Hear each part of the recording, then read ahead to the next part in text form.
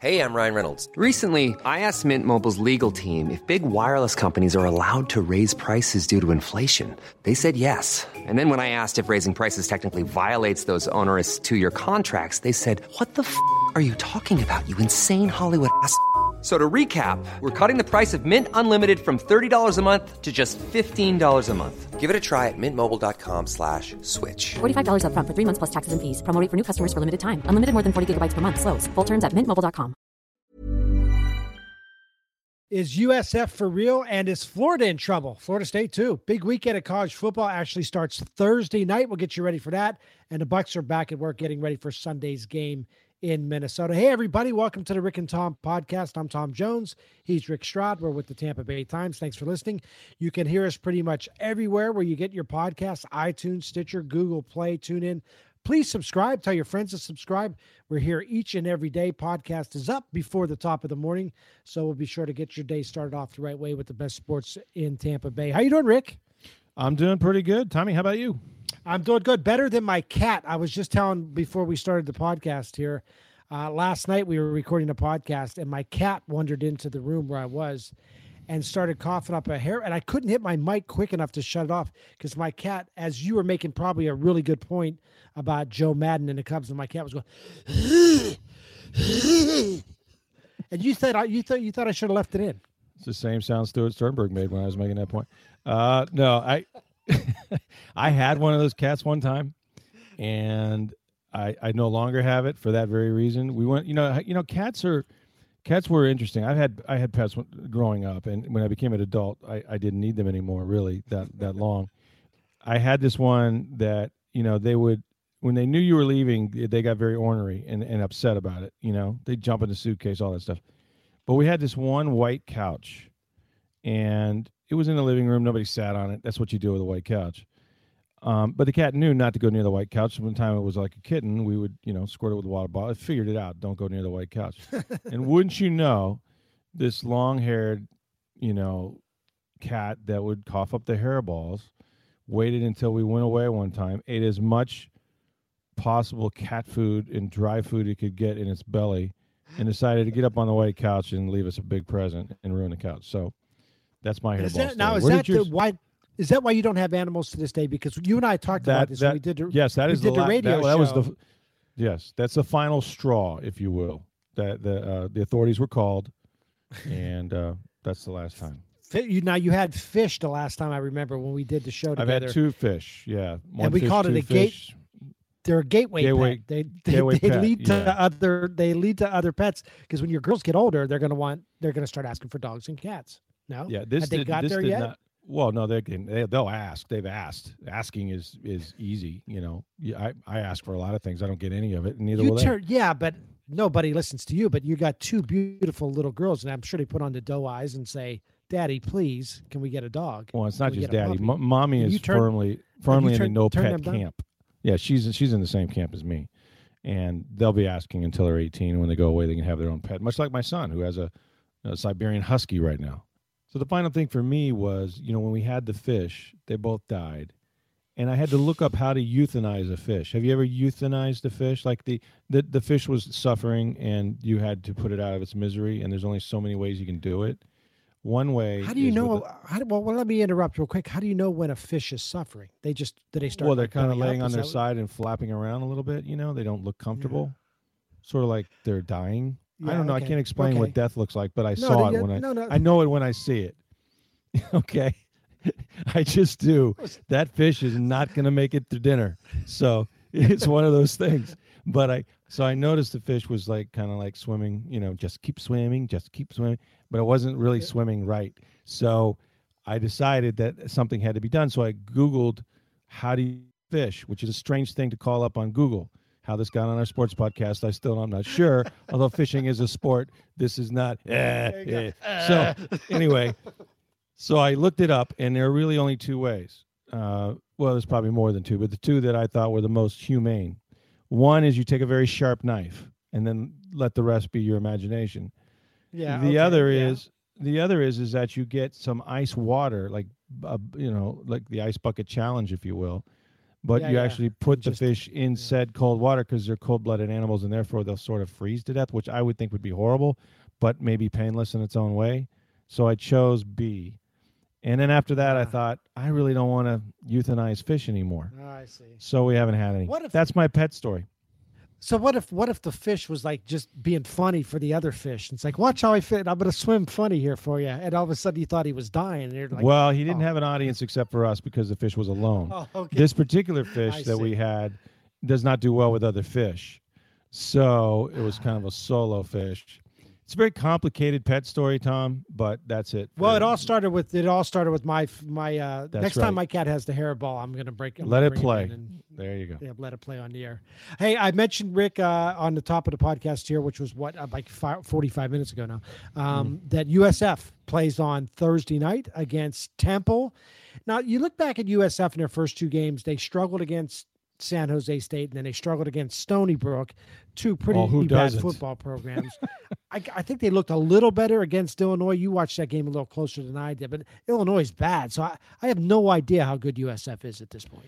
Well, it was hard to judge because, there were 26 flags in the first half on both teams, which is almost some kind of record. But I did think that as the game wore on, I saw something in USF I really, in watching back on some of the games they played earlier, I didn't see, which was they kind of got their swag back a little bit. Like Quentin Flowers, right?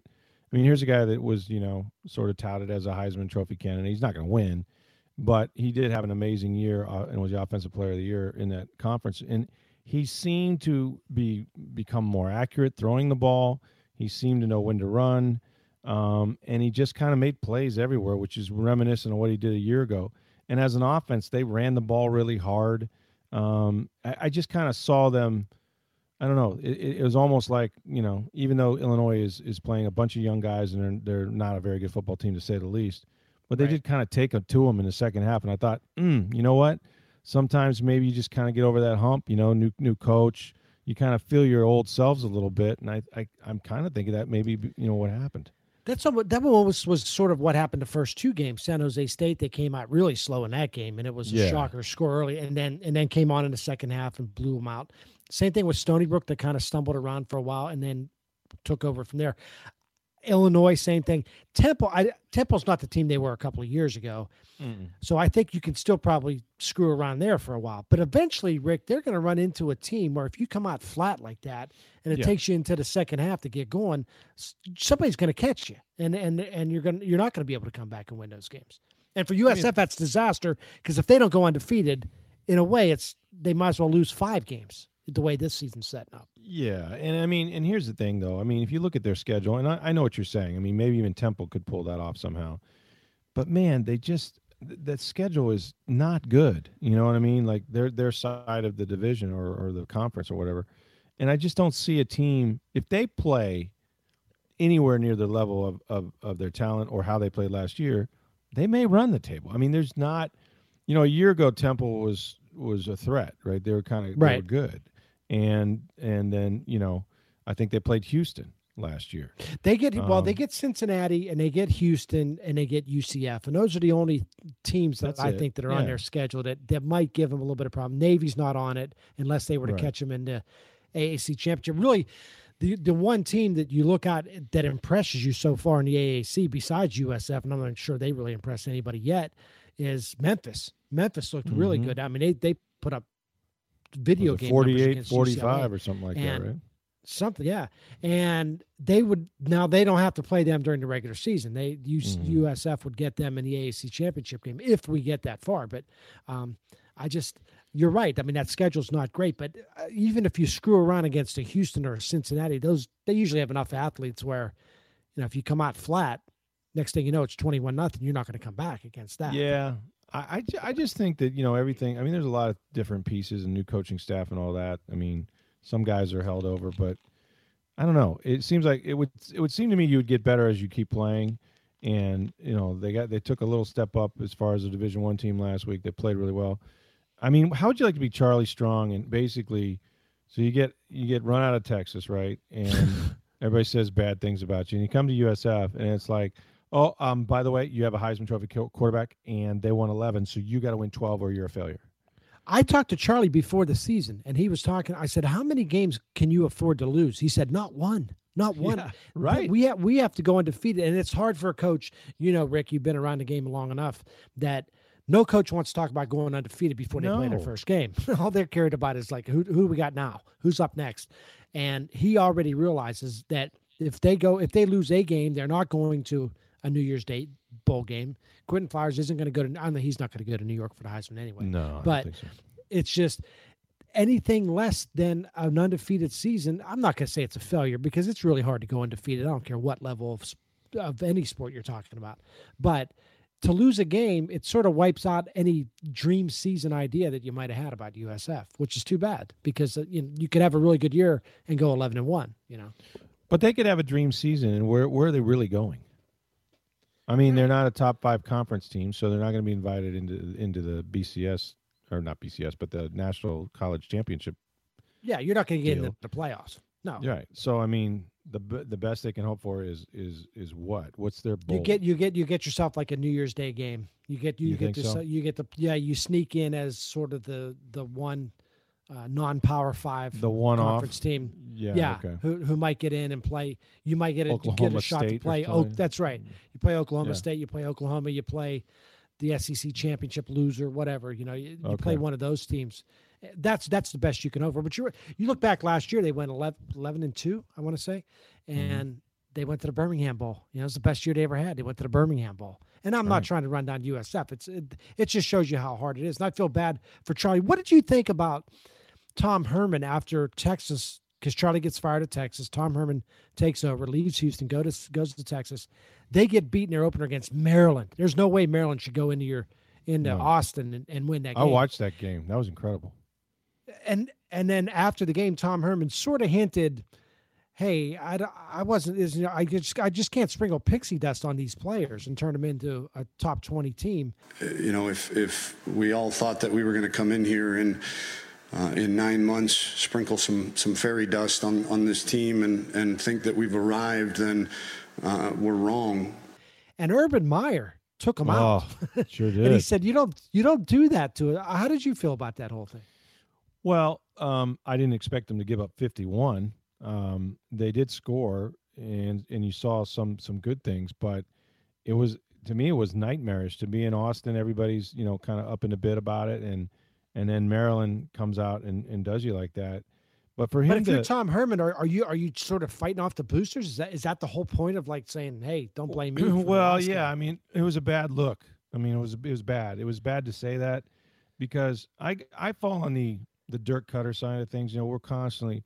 Dirk is frequently asked, and I don't believe people still ask these questions, even though they're not paying attention because the answer never changes. But people always ask, "Hey, Dirk, how do you really like your pass rush?" Or, "Hey, Dirk, what do you think about your running backs?" And his answer is always the same. "Love them. They're my guys. Our guys are our guys. Calvary's not coming. They're our guys. I love our guys." That's really what you got. That's what Tom Herman has. They can't be Charlie Strong's guys. When you take a job, and I'm sure there were players that probably left, players he didn't, renew their scholarships because they're year to year, whatever. But your guys are your guys. Don't go to Texas if you don't like who they have. You know what I mean? I mean, it's as Levy would say, it's as simple as that. I mean, you have to accept that you're going to coach the players that are there, coach them up better, coach them up hard, figure out which ones fit, which ones don't, begin your recruiting process. And yeah, in 3 or 4 years, now you don't have an excuse. Now somebody else will be playing with your guys. Right. But in the meantime, shut up and play with your guys. You know what I thought Urban was doing too? I thought he was sending a message not only to Tom Herman, like that, hey, that's not fair to Charlie Strong, because him and Charlie Strong are buddies. Yeah. But I think he was also sending a message to Will Muschamp, because there were some rumors around for a while there that Urban Meyer left Florida with a bear cupboard bear. Exactly. And that's possible. Well, it is possible, because I thought the last couple of years were kind of sketchy at Florida because Urban quit and then he came back. And right. And what was everybody saying if you're recruiting against Florida at that point? As soon as he went home, how long is that guy going to be there? Yeah. How long is he got? He's got health problems. Yeah. He's whatever. Yeah. And then what was so funny about it and interesting, I thought, was as soon as Will Muschamp left Florida, the first thing he said was, "Hey, don't let the new guy tell you I didn't leave many players." He got players now. Yeah. Which brings us to Jim McElwain, who I'm telling you, Rick, doesn't have any players. Because I watched this team play against Tennessee, and you saw him against Michigan, but I saw him in person against Tennessee. They won, and it was a Hail Mary, although Gator fans don't like that I'm calling it a Hail Mary, even though everybody in the world's calling it a Hail Mary except Gator fans.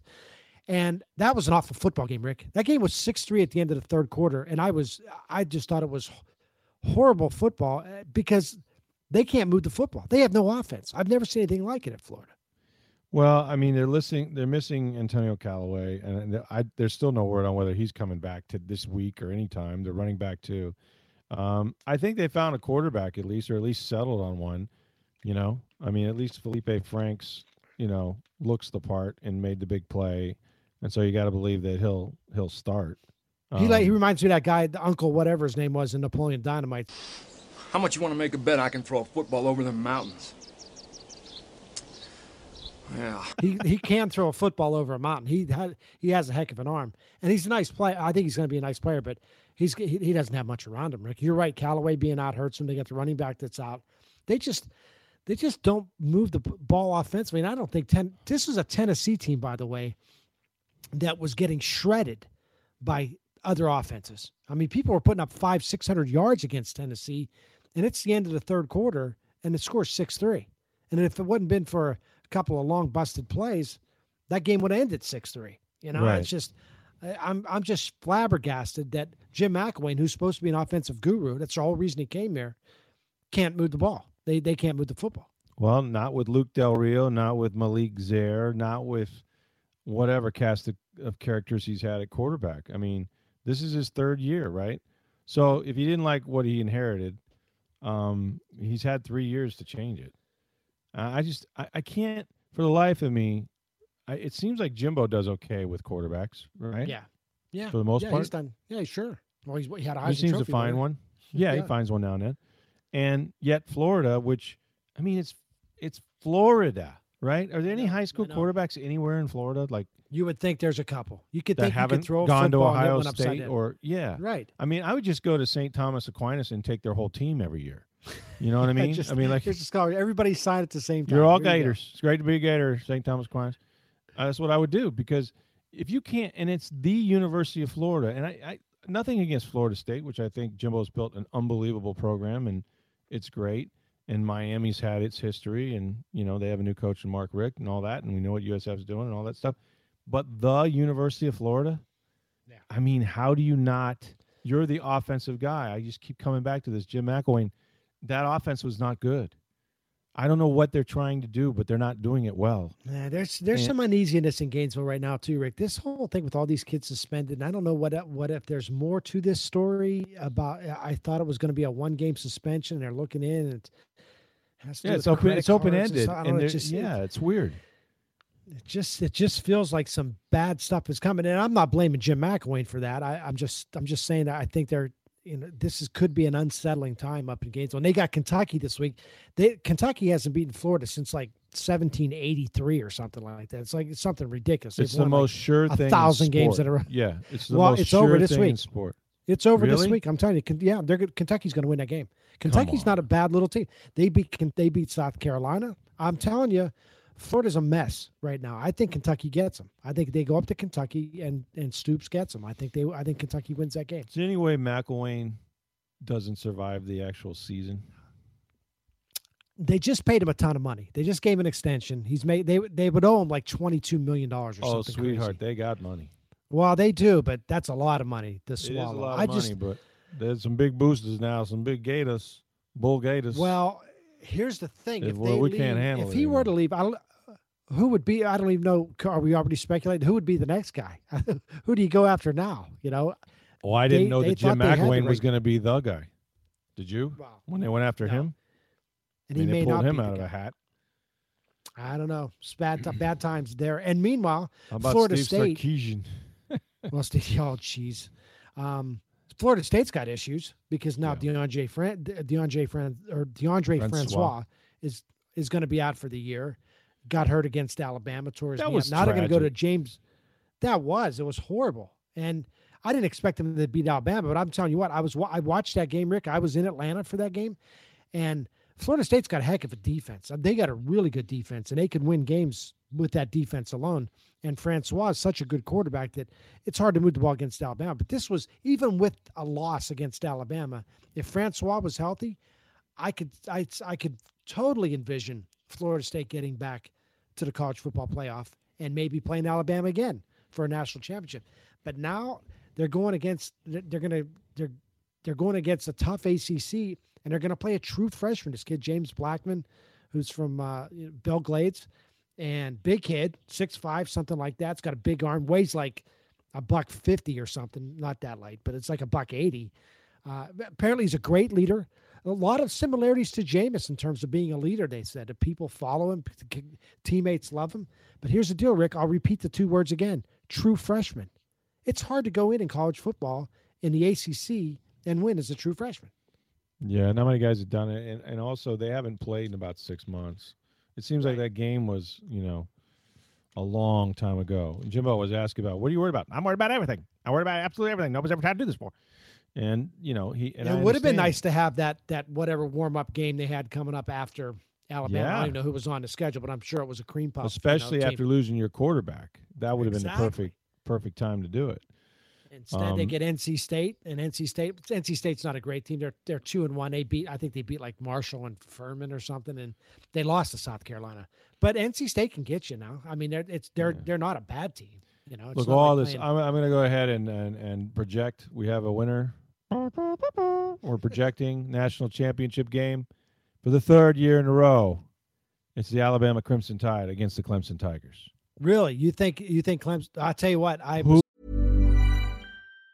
Even on a budget, quality is non-negotiable. That's why Quince is the place to score high-end essentials at 50 to 80% less than similar brands. Get your hands on buttery soft cashmere sweaters from just $60, Italian leather jackets, and so much more. And the best part about Quince, they exclusively partner with factories committed to safe, ethical, and responsible manufacturing. Elevate your style without the elevated price tag with Quince. Go to quince.com/upgrade for free shipping and 365-day returns.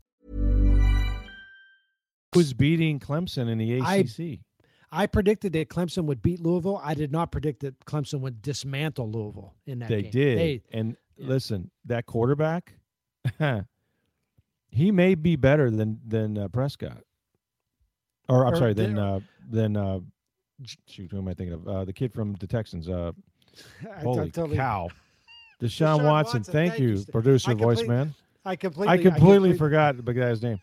That's how much better he is than that guy. He makes you forget the last guy. He's better than Dak Prescott. Not as good as Deshaun Watson. All of a sudden, I've turned into Lee Corso over here. What's going on? Good Lord. I'm just saying. That guy. Fast, my friend. That's so fast. No, not him. The other one. Prescott. No, from Clemson. Yeah, Watson. That's him. Yeah. Better than Watson. Take it to the bank. Give the mascot head and wheel him off. Thanks, Lee. Thanks, sir. I got one in my studio here now. Let me put it on. I love it when they hand Lee the gun. Like they'll hand him like if they're at West Virginia or something, or somebody has a mascot with a rifle. Oh, no. And I swear, Kirk Herbstreit is fearful that he's going to shoot. Well, not him, shoot somebody else. He's going to fire it into a group of students, It's just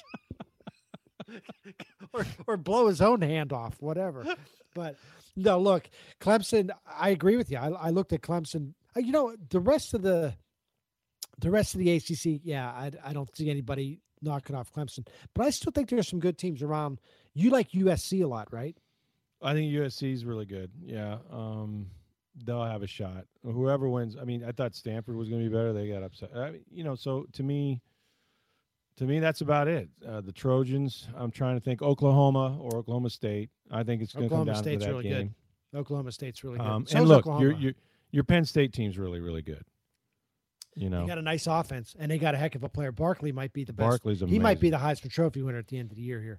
It depends on how he does against – I mean, obviously it comes. You can run for 1 million yards against Georgia State and Akron and Pitt, which is bad. No, he's really good.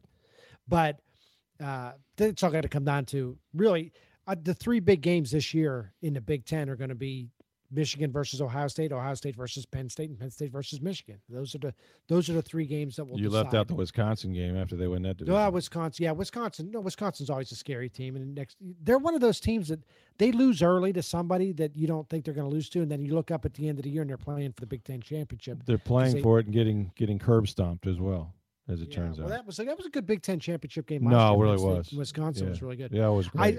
If push comes to shove, I still think. Well, I was going to say Ohio State, but then they got knocked around by Oklahoma. Maybe Penn State's a team to beat, although they got to go, I believe, to Michigan this year. No, I think Michigan goes to Happy Valley. Yeah, Penn State goes to Ohio State. So those would be the games that decide it. But yeah, Michigan. They look bad last week. Their quarterback. I'm not sold on anybody they got at quarterback. Jim just doesn't have he's got his guys right. He's got a freshman that he's not playing, but I don't know. It's too bad, though, because this could have been a really fun year. It still may turn out to be, but I haven't seen enough from USF yet to convince me that they're going to go undefeated, and I'm pretty sure that Florida's not going to win the SEC East. And Florida State, with their quarterback being on. So this started off as being like one of those years where it could have been really fun to follow college football in Florida, and now it could turn into a kind of a train wreck, maybe. We'll see what happens in the state of Florida. But let me say this, and I cover the NFL, and have for a living, but college football to me has eclipsed anything the NFL is putting out there right now. In terms of entertainment value? I look, yes. Have you seen those games? Did you see the games last week? They were incredible games. Yeah. Comebacks, on down to the wire, overtime, the Hail Marys. And just the atmosphere in general, the NFL is starting to suffer from what I was always warned would happen, and that is filmed before a almost live studio audience. Yeah. You know what I'm saying? Every game looks the same. Thursday night, Monday night, Sunday night, Saturday. So, it really, to me, it's a diluted, there's just overexposure. And I just think college football has a buzz about it this year. There's some really good quarterbacks that are going to go in the top of the draft, maybe 2, maybe 3. And, all the programs that you need for college football to be good, except for maybe Notre Dame, are good. Right. You know what I mean? Right. Ohio State, Michigan. And the thing you talk about, too, that the game experience is not quite what it used to be in the NFL, because people would rather sit home and follow their fantasy leagues and watch games on the Sunday Ticket. Whereas college football is still a game where people still want to go see. Like if you're a Florida fan, you still want to go to the Swamp to watch your team, or if you want to go to the Big House, or you want to go to the Coliseum to watch USC play. College football teams will always have fans come to their games, and 100,000 people will show up. Whereas I think we're going to get to a point in the NFL where I think in the future, when they start building these stadiums, more of these stadiums in the future, I think they're going to be smaller, because I think they don't want to put themselves in a position where half their stadium's empty because only 25,000 people are showing up for the games. It's just it's a better game experience, that's for sure, the college football. But the NFL, the NFL does go on. Tampa Bay Bucks were back in practice on Wednesday, and you were out there. And look, the big question for as far as the Bucks go, Rick, this is the only thing that matters. Is Sam Bradford playing for the Vikings or not? There's not even a line. The last I checked, there wasn't even a line on this game, because they couldn't set a line because they don't know who the quarterback for the Vikings is going to be. And if it's going to be Sam Bradford, Minnesota has a pretty good chance. And if it's not, they don't have as good a chance. Well, I don't know about that, because Case Keenum has beaten the Bucks the last 2 times for the Rams, who were a much worse team, and he's bombed away. He had 3 passes of over 40 yards against them or something like that in the last 2 years. So maybe they should just play Case Keenum, because he has their number. I mean, he just does. Right. But Bradford, I get the sense, and we talked a little bit today to Mike Zimmer, who wasn't giving up a lot, except some mixed messages. But I guess Bradford felt better. How's Sam doing anyway? He's doing good. Doing good. When do you think you'll know who your starter is? Sunday. Oh, it'll come down to that again. Would you anticipate? It's day to day. How do I know? His mobility's never been great, since the knee surgeries that he's had, and it's the same knee.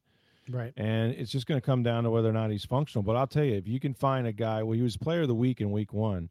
If you could find a scarier offense than what the Vikings put out there against the Saints the first week, and I know the Saints have no defense, but man, they were really good. And Dalvin Cook is really good. They've got receivers and tight ends and Rudolph, and I mean they're the whole package. And then on defense, they got like 5 Pro Bowlers. This will be a step up in class, as they say, from the Chicago Bears. And what do you think of Bradford? Like as a overall as a quarterback? Snake bit. I think he would have been an excellent pro. I think he can throw the football. The man can spin the football. He's accurate. He can make all the throws. He has touch. He just couldn't stay healthy. Right. He was always a great athlete at Oklahoma. I was talking to Gerald McCoy, who grew up with him. They played together since the time they were like 10 years old. And the guy, scratch golfer, could have made the golf team, played basketball in high school, was a great shooter. I mean, he's a tremendous athlete, and he's real competitive. He's quiet, competitive type guy. I don't know who to compare him with, really, but you just there's no sample size. You know what I mean? Like, the year that he was healthy, he came over, and I thought he did a pretty good job with the Vikings, and he was off to a great start this year, and then boom. So he's kind of snake bit. We may never know what Sam Bradford could have become. I know what he is a very rich man, though, because he was the last draft before the rookie salary cap came about, and that was back when quarterbacks were guaranteed $60 million in usually signing bonus, and he's since had about 1 or 2 more deals. So I'm not holding a telephone for him. I'm just saying that, I think he could be a really good quarterback.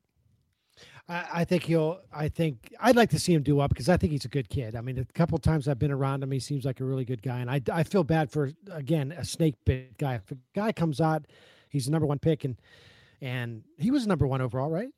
Out of college. Number 1 overall. Yeah. And Gerald Gier, yeah. I mean, it's one of those guys that if Jamarcus Russell or some of the other guys that have flamed out as number 1, you don't feel bad for him because you feel like they kind of did it to themselves. But a guy like Sam Bradford, who had the talent and from all accounts had the work ethic, and as you mentioned, was a very competitive personality, and then just to get banged up. But when he's played, like when he's been actually in the lineup, he did well, and you got to consider too. Number 1 picks that go to bad football teams, as he did with the St. Louis Rams. But when he played okay, and sometimes better than okay. He just, the 2 ACLs, and then last year I thought he kind of came back. I mean, Minnesota, I was reading Jim Suhan, a friend of ours that we both know. He wrote a column about how that organization is sort of known for, like catastrophic losses when they were 15-1, that sort of thing. But what they're also known for is just like curse of quarterbacks. Like everyone they've ever had, whether it was, I don't know, Dante Culpepper with the knee, they went through Randall Bridgewater, Cunningham. Cunningham. Yeah. Bridgewater got hurt. Now Sam's hurt. And just kind of, they've always had good teams, but they've never quite. I mean, they went through the Favre, unretirement years and made it to the championship game. They've always had this thing with the quarterbacks that they just can't get right. And I don't know. It's the thing, and the funny thing about it is they've usually have a pretty good running game, and they certainly did the last decade or so with when Adrian Peterson was in there, and they have good skilled players, great wide receivers over the years, guys like Randy Moss and so forth, and good defense, and good defenses. And you look back, you realize that like a lot of years they would make the playoffs and sometimes would get wiped out, or sometimes it looked like they were going to Super Bowl and something. Well, remember Mike Zimmer took them to the playoffs, and the kid Blair Walsh missed the kick or whatever. Well, the biggest missed kick in the history of Minnesota football, and probably the most painful memory in Minnesota sports history, is when Gary Anderson missed what chip shot essentially. He had missed a field goal all year that year, and missed like a 38-yarder or something like that. Would have given him a 10-point lead against Atlanta with just a couple of minutes left, and Atlanta came back, tied the game, I believe, won it in overtime, and then Atlanta went to the Super Bowl instead of Minnesota. Minnesota went 15-1 that year. But again, another example, Rick, as you were talking about the Jim Suhan column from the Star Tribune, something always goes wrong. They do seem like a cursed franchise. And Buck fans, I'd actually like to see Sam Bradford play, because I want to get a better idea of how good the Bucs are. And as you say, Case Keenum is a guy who's certainly capable of winning games in the NFL. Yeah, anyway. Well, if you're a Bucs fan, you don't care. You want to play true. You want guy to win, that right? can beat you. Who cares? I mean, no one's going to look back and go, they beat the Vikings, but they didn't have Sam Bradford. I mean, like I said, Case Keenum's 2-0 against them last time he's played them. And if the Bucs can go to Minnesota and win there, if they can win there, They come home against, I don't know what the Giants will be, but I do know unless they somehow find a left tackle and they don't just pop out of trees, that offensive line is bad. I'm not saying the Giants won't right the ship by the time the Bucs see him again, but it's not the football team that when the schedule came out you envision. And Eli Manning suddenly is getting heat from his own head coach, and seems like a guy that's watching the pass rush, and he's getting a lot of heat. Now they have a great defense, so it's not going to be easy. But all of a sudden, with a win over Minnesota, you see the possibility of being 3-0 in a short week when you then turn around and on the Thursday night on national TV play the Super Bowl champions. I would, in my mind, I'm trying to stretch to think when the last time the Bucs would have hosted a game with a 3-0 record, let alone against a defending Super Bowl champ. That may be one of the biggest events we've had in this city in a long time. You know what? The last time, I don't know what everybody's record was at the time. You'll remember it. What about the game that Peyton Manning came to town? I think it was the year after. Was that the year after the Super Bowl? When Tony Dungy, yeah. It was absolutely. It was the year that Tony Dungy came back. Right. To Tampa. Is that the one you're talking about? When the Bucs and got up the on Bucs had a big lead. Yeah. And it was still the biggest collapse in, I think, Monday Night Football history. I don't think the Bucs were undefeated in that game. I'm not sure, but no, they weren't. They were 4-2 at that point. They had dug themselves out of a hole, but they seemed like they were on their way. I want to say they were 4-2. I think I'm right, but in any event, that put them back. And they really had a tough time. I think they did win the next week. They had a tough time getting momentum again. Plus, they had some injuries prior to that. But yeah, they were 2-1. Okay, so I wasn't close. But it sure felt they had like lost the game. They weren't undefeated. Yeah, they weren't undefeated. They weren't undefeated. But it was a big game because Tony was back and then Peyton Manning, the whole thing. And they had him beat. Yeah. And that was a team that it looked like for all the world they were going to win. They were going to win another Super Bowl. I thought so. Especially after the first week, they go into Philly, open up the link, kick the crap out of the Eagles. That was a dominating performance. And so if they can. You're right. I mean, if they win this game here, I think they'll beat the Giants. And I know it's hard to look ahead. Who knows? Something can happen crazy, another injury to somebody, and you just never know who's going to be playing. That's the NFL, though. I mean, we sat here last year, and what Dirk Cutter's telling those guys is, everybody does it. Everybody on TV did it. Here, the Bucs, man, they beat Atlanta on the road. What a win! I think they're up. I think they have a ride. This is their year. And then they lost 3 in a row, and they got beaten up. It was terrible in the desert in Arizona, 40-7. We're asking Dirk why he still had, Jameis Winston in the game. That's the NFL. That's how fast your fortunes change from week to week. So, and if I'd have told you before the season that they're going to go into Dallas near the end of the year, and oh, by the way, Tony Romo's not playing. You're going to get a kid named Dak Prescott's going to be their starting quarterback. He thought, there's a win. Yeah. So you just have no idea. We'll give our predictions for some of the big NFL games, including the Bucs. We'll do that on Friday's podcast. So be sure to tune in for that.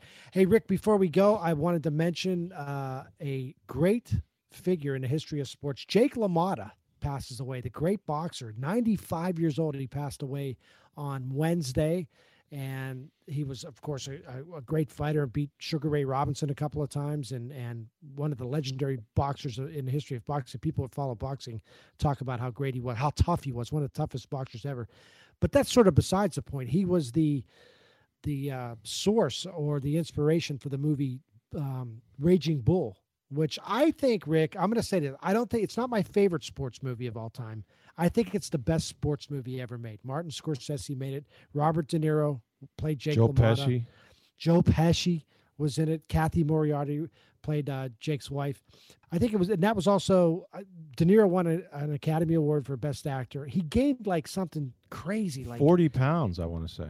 Yeah, I thought it was more than that. You might be right though, and he to play Jake LaMotta in his older years as sort of an out of shape and sort of a pathetic figure at the end of his life. That movie was just on about a month ago. I was getting ready to go to bed. It was literally 3 a.m. and I didn't have anything to do the next day. And I was getting ready to shut off the TV, and I was flipping around, and it was just coming on. And I said, I got to do it. And I stayed up to like 5:20 in the morning or something. It's a very hard. It's a disturbing movie to watch because there's a lot of screaming and. So I want you to hit me in the face. Go ahead. God, take it back. I said forget about it. I ain't doing it. I read a story today in Vanity Fair about Jake LaMotta and his reaction to that movie. And at first, when he watched it, he was very uncomfortable watching it, and he didn't like it. And he turned to his then wife. I think it wasn't it wasn't Vicky, the woman he married who played Kathy Moriarty played in the movie. He asked his then wife, "What was this me? Was I like that?" Yeah. She goes, "It was worse, Jake. This makes you look good." And he realized at that point, he was then proud of it. He was like, he thought at that point, well, this is completely accurate to my life. But he felt really bad. And he ended up getting along with his brother at the end. And I think he made amends with everybody. But you're right. It's a hard movie to watch, but I think it's so good. Filmed in black and white. Black and white, 1980, I think. That's exactly right. Yeah, 1980. But that's, like I said, it's not my favorite sports movie of all time is Slapshot. You've always said that, and I think that's you were kind of partial to hockey, maybe. Sure, I like Slapshot was good, but it wasn't. To me, it didn't speak to me. I think I'm big on the baseball movies, so Bull Durham to me will always be one that I have to watch. But I think probably the best sports movie, the one that changed a lot of things, was Rocky. I mean, it's hard to imagine, it's boxing, it's a little different, but the sequels and the trilogies and all, however they did like 10 of them, I think. But what that movie meant at the time, I can remember watching it. I mean, a friend of mine got up the next morning, cracked 2 raw eggs, and drank it for breakfast. Seriously, and then threw up all over the place. Nonetheless, and then went to McDonald's and got an Egg McMuffin. But for the first 10 minutes, it was cool. He put on a sweatsuit. He ran down the street. I don't know what to tell you. That movie was on recently. And I watched that again, and it holds up all well. The time. It holds really up well. Good. Did you see Creed? Well. Did you ever see Creed? I did. Did you ever see that? I thought it was. I thought that was so well done. To me, it was a perfect timepiece, like where Rocky would be now, where all of that sort of, and it was so many parallels to the original, right? But it was so good. I thought it was really someday well done. Next summer, you and I are going to do a podcast on when there's nothing going on in sports. We're going to do a podcast just on the Rocky movies because I think they're all great except for one. Everybody agrees Rocky 5's bad, but I got a couple of sneaky, real like underrated Rocky movies. They've made 1 billion of them, but they're all really good, even in a bad type of way. They're so bad they're good. Yeah. So we should do that. But it's also interesting that boxing, our favorite movies are boxing movies. I know. When we talk about sports, you like Rocky. I like Raging Bull. On the Waterfront, one of the great boxing movies of all time. Boxing lends itself to movies and to literature for whatever reason. Somebody once said to me, when you talk about sports, the smaller the ball, the more interesting it is. And in boxing, the characters are bigger in boxing, right? I mean, it's always the the scourges of society. Maybe, I don't know. Really, yeah. But it's there's also the underdog. There's always an underdog in boxing. There's always that guy that's going to come out and change his life and be a champ. So I guess that's. I'm going to go watch. I'm going to go watch Raging Bull right now. I'm going to go find it somewhere on. It's and. Hit me in the face. Yeah. Go ahead. In the face. Hey, be sure to check us out on all the places you find podcasts: iTunes, Stitcher, Google Play, TuneIn. You can find us on SoundCloud, of course, and also on TampaBay.com. Our thanks to our producer Steve Versnick, and Rick. We'll talk to you on Friday, and we'll get our predictions down for the Bucks. I'm going to watch Deshaun Watson and see if he's actually better than the other guy. He is. We'll talk to you next time. Ever catch yourself eating the same flavorless dinner 3 days in a row? Dreaming of something better? Well, HelloFresh is your guilt-free dream come true, baby. It's me, Keke Palmer. Let's wake up those taste buds with hot, juicy pecan-crusted chicken or garlic butter shrimp scampi. Hello Fresh. Stop dreaming of all the delicious possibilities and dig in at HelloFresh.com. Let's get this dinner party started.